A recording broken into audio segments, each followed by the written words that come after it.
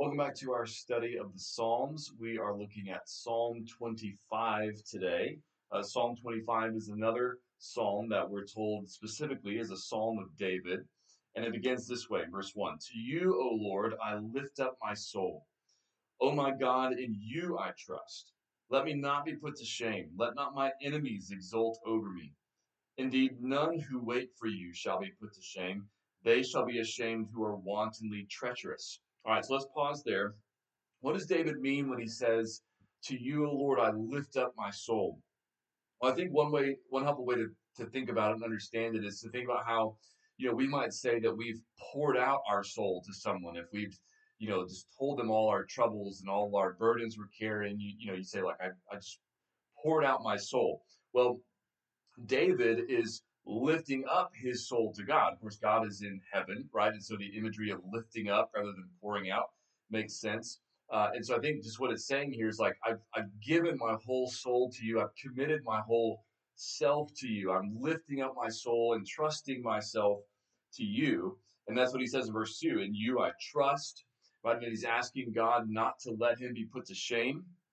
I hadn't really put this together until I was reading Hamilton's commentary on the Psalms, and he mentions how it's very possible because David later is going to mention his sin, that he may be asking God not to let him be put to shame in the sense of I don't want my enemies to defeat me in battle as a result of my sin, which we know happens in the Old Testament, right? That someone like in the among the people of Israel might sin and rebel against God, and part of the consequence for that would be that they would then lose a battle against their enemies. And so David's asking for that not to happen.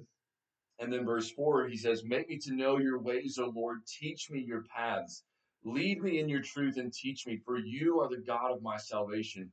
For you I wait all the day long.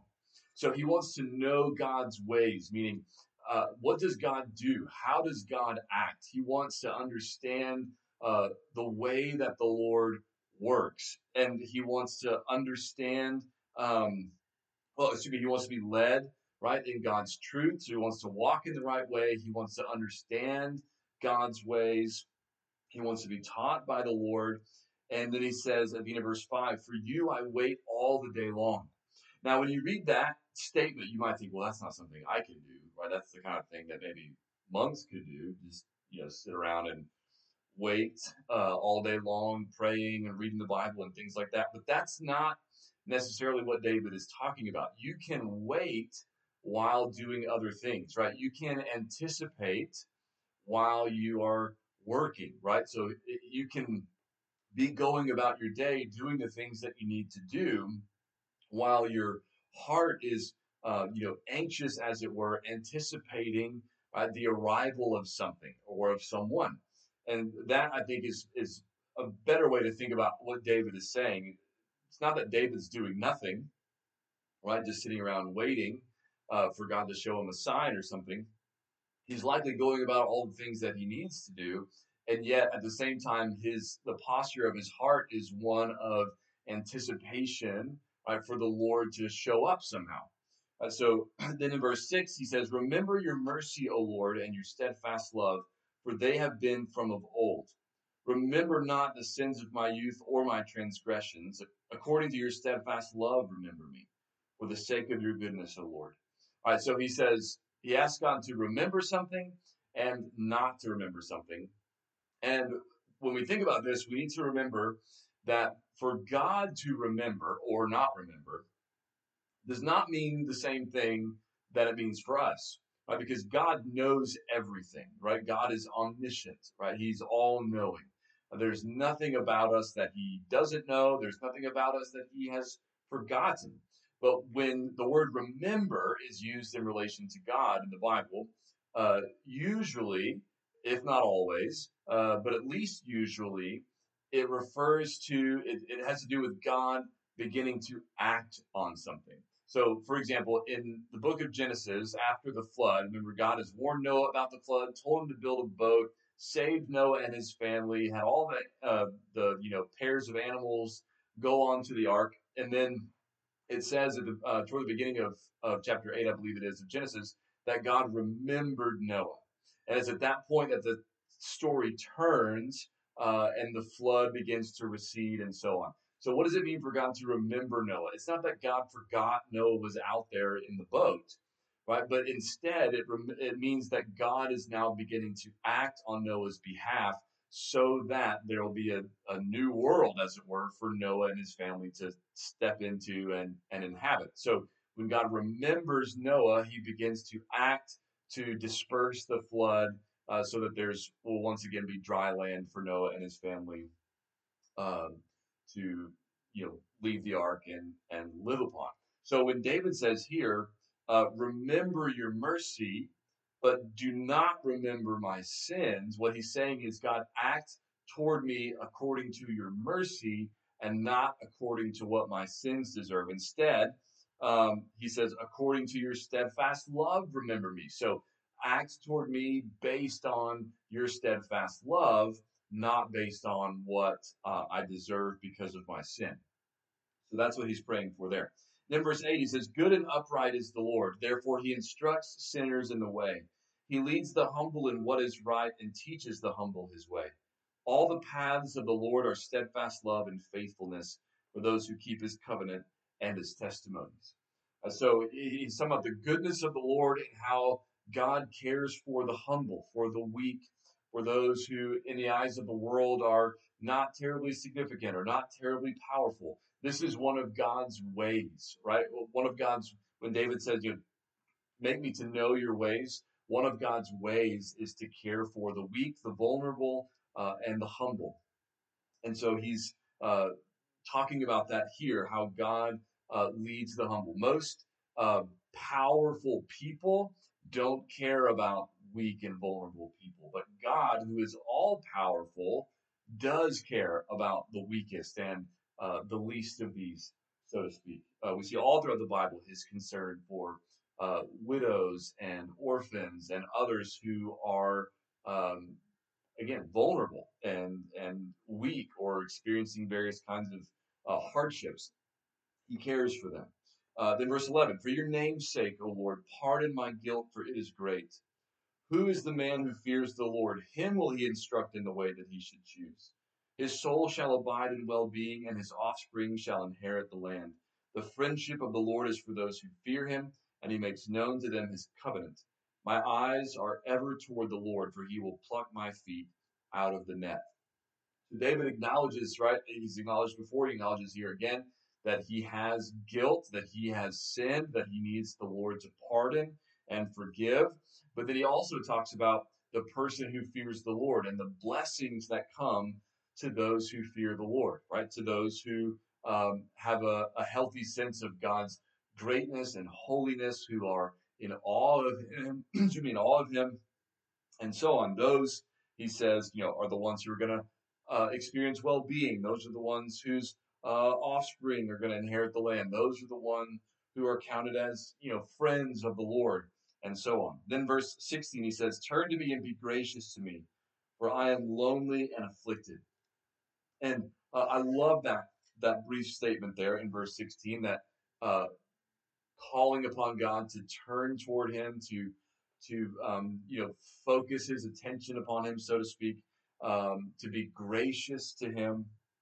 And then the reason why He says is because I'm lonely and afflicted. And that made me think about how recently there's been talk about the great sense of loneliness that so many people in our culture feel, and how serious that is, and how concerning and how troubling.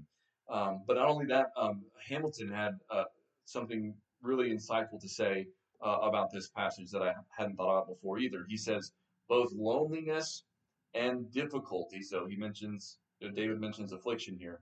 Hamilton says both loneliness and difficulty result in spiritual and physical vulnerability, opening us up to temptation. Right. So when you are lonely, when you are in a trying situation, he says you're especially vulnerable to temptation, right? To attacks from the enemy, those kinds of things. And so David um, gives that as the reason why he needs God to turn toward him and be gracious to him, right? He's in need. He's lonely and afflicted. And then verse 17, the troubles of my heart are enlarged. Bring me out of my distresses. Consider my affliction and my trouble and forgive all my sin. So again, he's asking God here for forgiveness. He's asking God for deliverance, for rescue, for help. And then verse 19, he says, consider how many are my foes and with what violent hatred they hate me. O guard my soul and deliver me. Let me not be put to shame, for I take refuge in you. May integrity and uprightness preserve me, for I wait for you. Redeem Israel, O God, out of all his troubles. So there also he talks about his enemies. Once again he mentions not wanting to be put to shame. He mentions that he takes refuge in God, which is something we see often in the Psalms, that God is our protector, our defender, our safe place, so to speak, where we can go and be delivered from our enemies and be pardoned from our sin and find peace, right? And again, refuge in the Lord there. And he talks about his enemies, right, who he needs rescue from. And then he ends by asking God to redeem all of his people, right? All of Israel. It's not just about David, but about all God's people there as well. Now, how do we connect this psalm to Jesus? Well, there's a lot of things that we can see in here pointing toward Christ. First of all, I mean, something that's true in all of the Psalms, but I feel like it's especially helpful to think about in this psalm is that everything that's said here about the Lord is true of Christ, right? He is God in the flesh. His character is the same as the Father, right? And so is the Holy Spirit. So anything it affirms about God, about his mercy, goodness, steadfast love, and on and on and on, all those things are true of Christ as well. When it talks about God teaching the humble, right? That's something that Christ does as well. When it talks about the need for his enemies to be ashamed and defeated, and for him not to be ashamed, right? That reminds us that Christ's enemies were defeated and that Christ was victorious. It looked like he had lost at the time of his death, but his resurrection proved, right, that he was who he said he was, that his enemies had been triumphed over. You can look at Colossians 2:14 and 15 talks about that. Um, we also know that Jesus experienced the kind of affliction and distress that David talks about in this psalm, right? Because Jesus took on flesh and blood and became like one of us. The book of Hebrews talks about how that makes him a merciful and faithful high priest, that he sympathizes with our weaknesses. He has experienced, right, those kinds of things that we experience. He became just like us, except he never sinned. Um, and also, when David cries out for deliverance, we know that Jesus was delivered as well, right, from his enemies. We know that he, above all, I didn't point this out earlier, but in verse 21, David says, may integrity and uprightness preserve me. In other words, going forward, right, David's already confessed his sins in the past, but going forward, help me to do what's right. Help me to be upright. Help me to act with integrity. So that I'll be preserved, right? Well, nobody had more uprightness and integrity than Jesus did, right? Because he was sinless. And then, of course, the way David ends the psalm with a prayer for God to redeem all of his people, that's exactly what Jesus accomplished through his death and resurrection, was redeeming all of God's people. So what can we learn about how we should pray, how we can pray from Psalm 25? Pray for deliverance, right? Pray for God to teach you his ways, that say, God, I want to know you better. I want to understand how you work, what you do, what your priorities are, what you love, what on and on and on. Teach me your ways. Ask him for that. Ask him to lead you. Ask him to remember his love, but not your sins, right? To treat you according to his mercy and not according to what would be just, right? For you to receive punishment for those sins. Remind yourself as you pray of what is true about God, of his character, right? What he's like. Ask God for forgiveness. Ask God to help you, right? Confess your needs, your weaknesses. That's good. You don't have to pretend like you have it all together when you pray. God knows better, right? Let him know. I mean, he knows, but tell him. And then finally, ask God to guard and protect you, to help you walk uprightly and with integrity, to help you follow faithfully